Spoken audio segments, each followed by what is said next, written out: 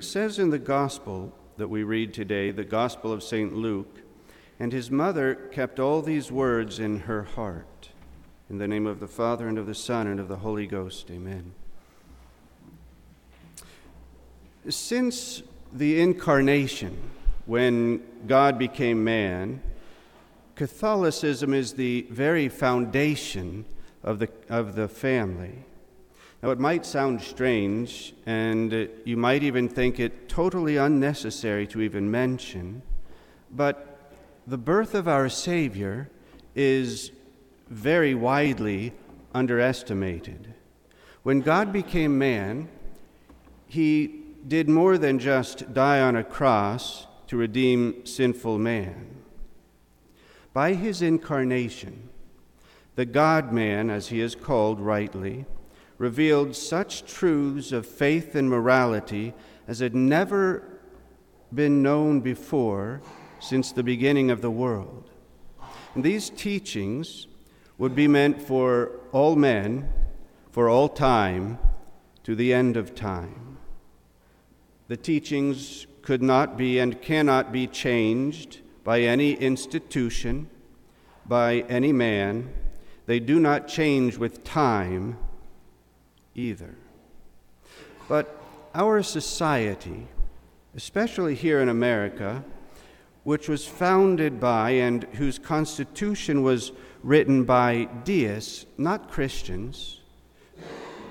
Deism is a sort of religious philosophy that believes that while God did create the world and created man, he then, like a bad father or a stepfather, once they're made, he then has nothing more to do with them.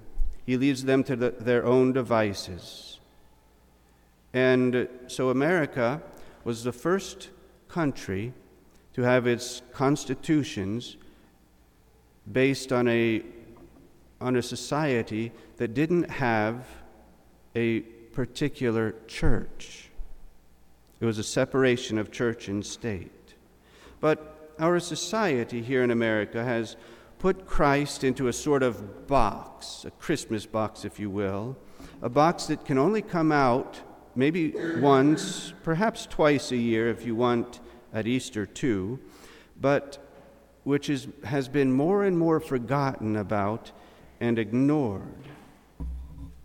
Now, it was not coincidental, but divinely ordered from all eternity, that when God became man, he became a member of a family. It was divinely ordained that the incarnate God made monogamy binding on all his married followers, one man and one woman, faithful to each other in marital chastity until death. Well, this is all pretty well known to you, the faithful Catholics, but not only is it forgotten about, it is totally ignored in modern society. But we go forward. It was also divinely ordained that Christ should have instituted the vocation of celibacy, that is, the priesthood and religious life, and this was to show his married followers the power of divine grace in controlling the desires of our rebellious flesh.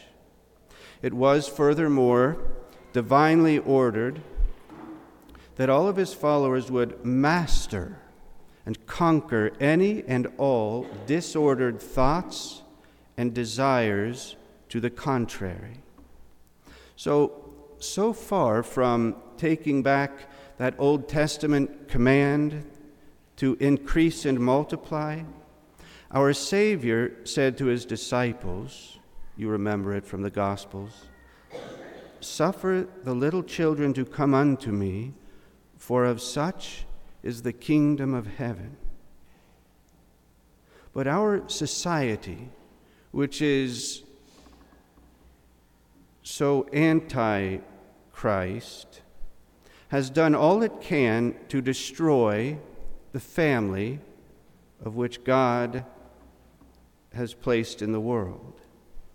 I need not go into this too much because you already know a lot about this, but in a nutshell, society has once more taken Christ and put him in a box, along with all of his teachings, and has brought out of the closet his own God of man and of selfish man. I was thinking about it, and I know many will want to argue with me about it, but if you really sincerely examine your conscience on this, I think you'll end up having to agree that the reason why many of our young people do not get married at a young age, or even at all for that matter, can be reduced to the fact that they have been raised in a society in which they are taught to indulge selfishness, either in selfish and forbidden pleasures, or in merely being selfish inasmuch as they do not want the heavy responsibility of a family. And sadly, this mentality, this trend, has entered even into the best of Catholic homes. Pope Leo XIII, who reigned in a time when there was a great fight between capitalism and socialism, and we know the dangers of socialism for the family, so we'll skip to capitalism.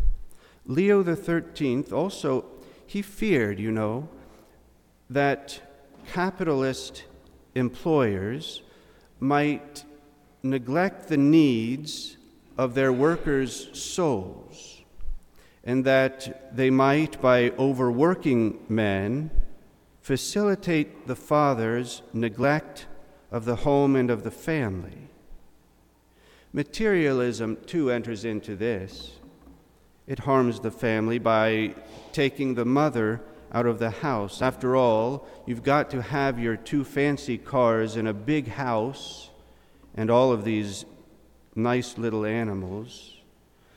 But this leads to the temptation of contraception and of other such sins. And the result of all of this is that then the children are neglected and are no longer educated by the family, by the parents, as they are meant to be, but by the Almighty State. And so it was in order to counteract all of these different attacks on the Catholic family that the Feast of the Holy Family was instituted. It was meant, actually, to give us an opportunity to reevaluate our priorities and to reemphasize the importance of the family unit. Pope Leo XIII said, "The Holy Family was destined to be a pattern to all others." He says, "To all fathers of families, Joseph is truly the best model of paternal vigilance and care. In the Most Holy Virgin, Mother of God, mothers may find an excellent example of love, of modesty, of resignation of spirit, and the perfecting of faith. And in Jesus, who was subject to his parents, the children of the family have a divine pattern of obedience which they can admire, reverence, and imitate." But let's turn from Pope Leo XIII to St. Paul. I'm tempted to call St. Paul the apostle of the family.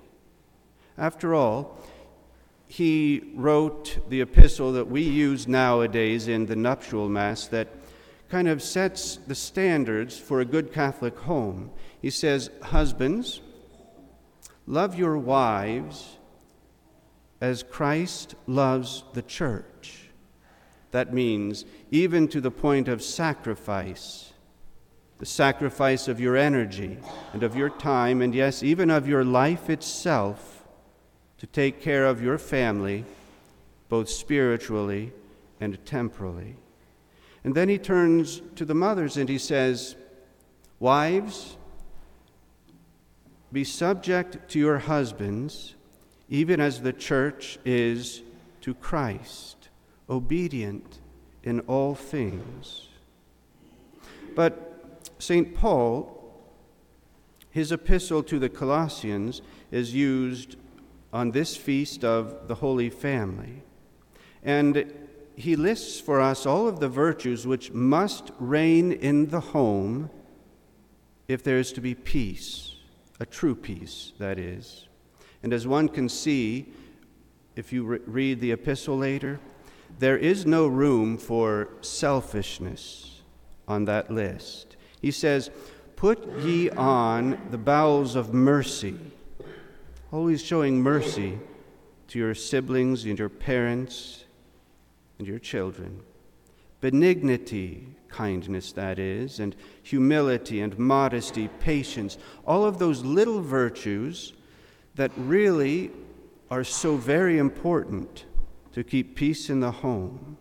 He says, "Bear with one another, forgiving one another, if any have a complaint against another." One saint wrote on this epistle of St. Paul and mentioned how interesting that word complaint is. He said that when St. Paul used that word complaint, that word implies that it is about something small, some petty argument, some little thing that gets on your nerves. He says, if anyone have a complaint, well then, he says, bear with one another. Just let it go. It's not worth it. That's what St. Paul says. But then he goes on to say that, but if it be something bigger, then we are to forgive even as Christ forgave us, he says, even though it means that you were unjustly treated and that this same injustice will be done to you again by that very same person later on, and you know it. Forgive one another. That is for the peace of the family. But then he goes on to say, most importantly, above all these things, have charity, which is the bond of perfection. One saint, again commenting on St. Paul, says, it is possible to forgive, yet not to love. It is possible for one to be kind and meek and humble and patient, all of those things that St. Paul mentioned, but without loving. So St. Paul is telling us that all these other virtues of the domestic home, domestic virtues, they all fall apart unless they be bound by charity.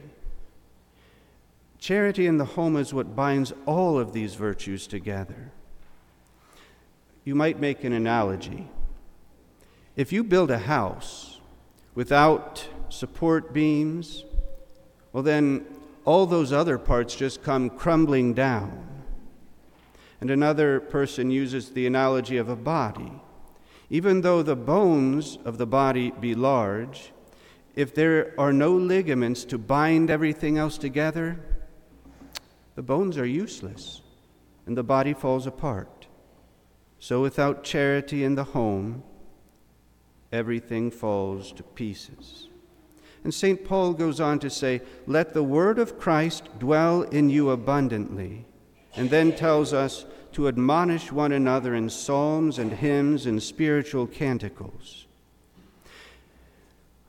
Allow me to say something. Maybe it'll be taken by some as being said rather pointedly, but it's only honestly through charity. I am your bishop and in charge of your souls. So I offer this warning that both prayer and parenting have been replaced by social media and modern technology, how has parenting been replaced by these things? Well, when you'd rather do something else, wash the dishes, go outside, or just relax, what is the first thing that you are tempted to do? To take out your phone and give it to your child and tell him to play a game or watch a movie. Those things can never replace the good that a parent can do. And as one man said, the dishes and a clean house, that is not the primary part of your vocation if you are married. Your primary vocation, duty in that vocation, is to care for the child. And prayer, well, we all know how many times has it happened that at the end of the day you realize, I've not said my rosary or my night prayers, and in the mornings you have to hop up and just get to the car without your morning prayers. And why? Well, if you examine your conscience, 9 times out of 10, you'll find that it's because of all that time on social media. Those minutes add to hours when you could have been praying. And I'll tell you a secret. Prayer is the answer to everything, especially in family life. But we have replaced those spiritual hymns and canticles with, as one author put it, the songs and dances of Satan. Those shows that you allow your children to watch, they're filled with innuendo. They are filled with hidden agendas that should not be shown to children. Rather, instead of going to these shows and social media, we ought to turn back to the Word of God and the singing of spiritual hymns and canticles, that is, our prayer life in the family. Remember this. The purpose of the family is not to enjoy in this life, nor to make money, nor to exist for some other larger institution. Life in a family has been, from all eternity, had this as its goal, that each member of the family should push the others heavenward, so that once this life is done, you may all once again meet as a family in heaven. That's what it's all about. So today, I ask you 2 things. The first is to consecrate your family to the Holy Family. And second, as a family today, sit down and read the epistle of this Mass, using it as a true examination of conscience. If there are problems in your home, if your family is falling apart, perhaps it's because you've let the spirit of the world creep in and have forgotten that the way to go can be found in the epistles of St. Paul, that glorious apostle of family life. May God bless you. In the name of the Father, and of the Son, and of the Holy Ghost. Amen.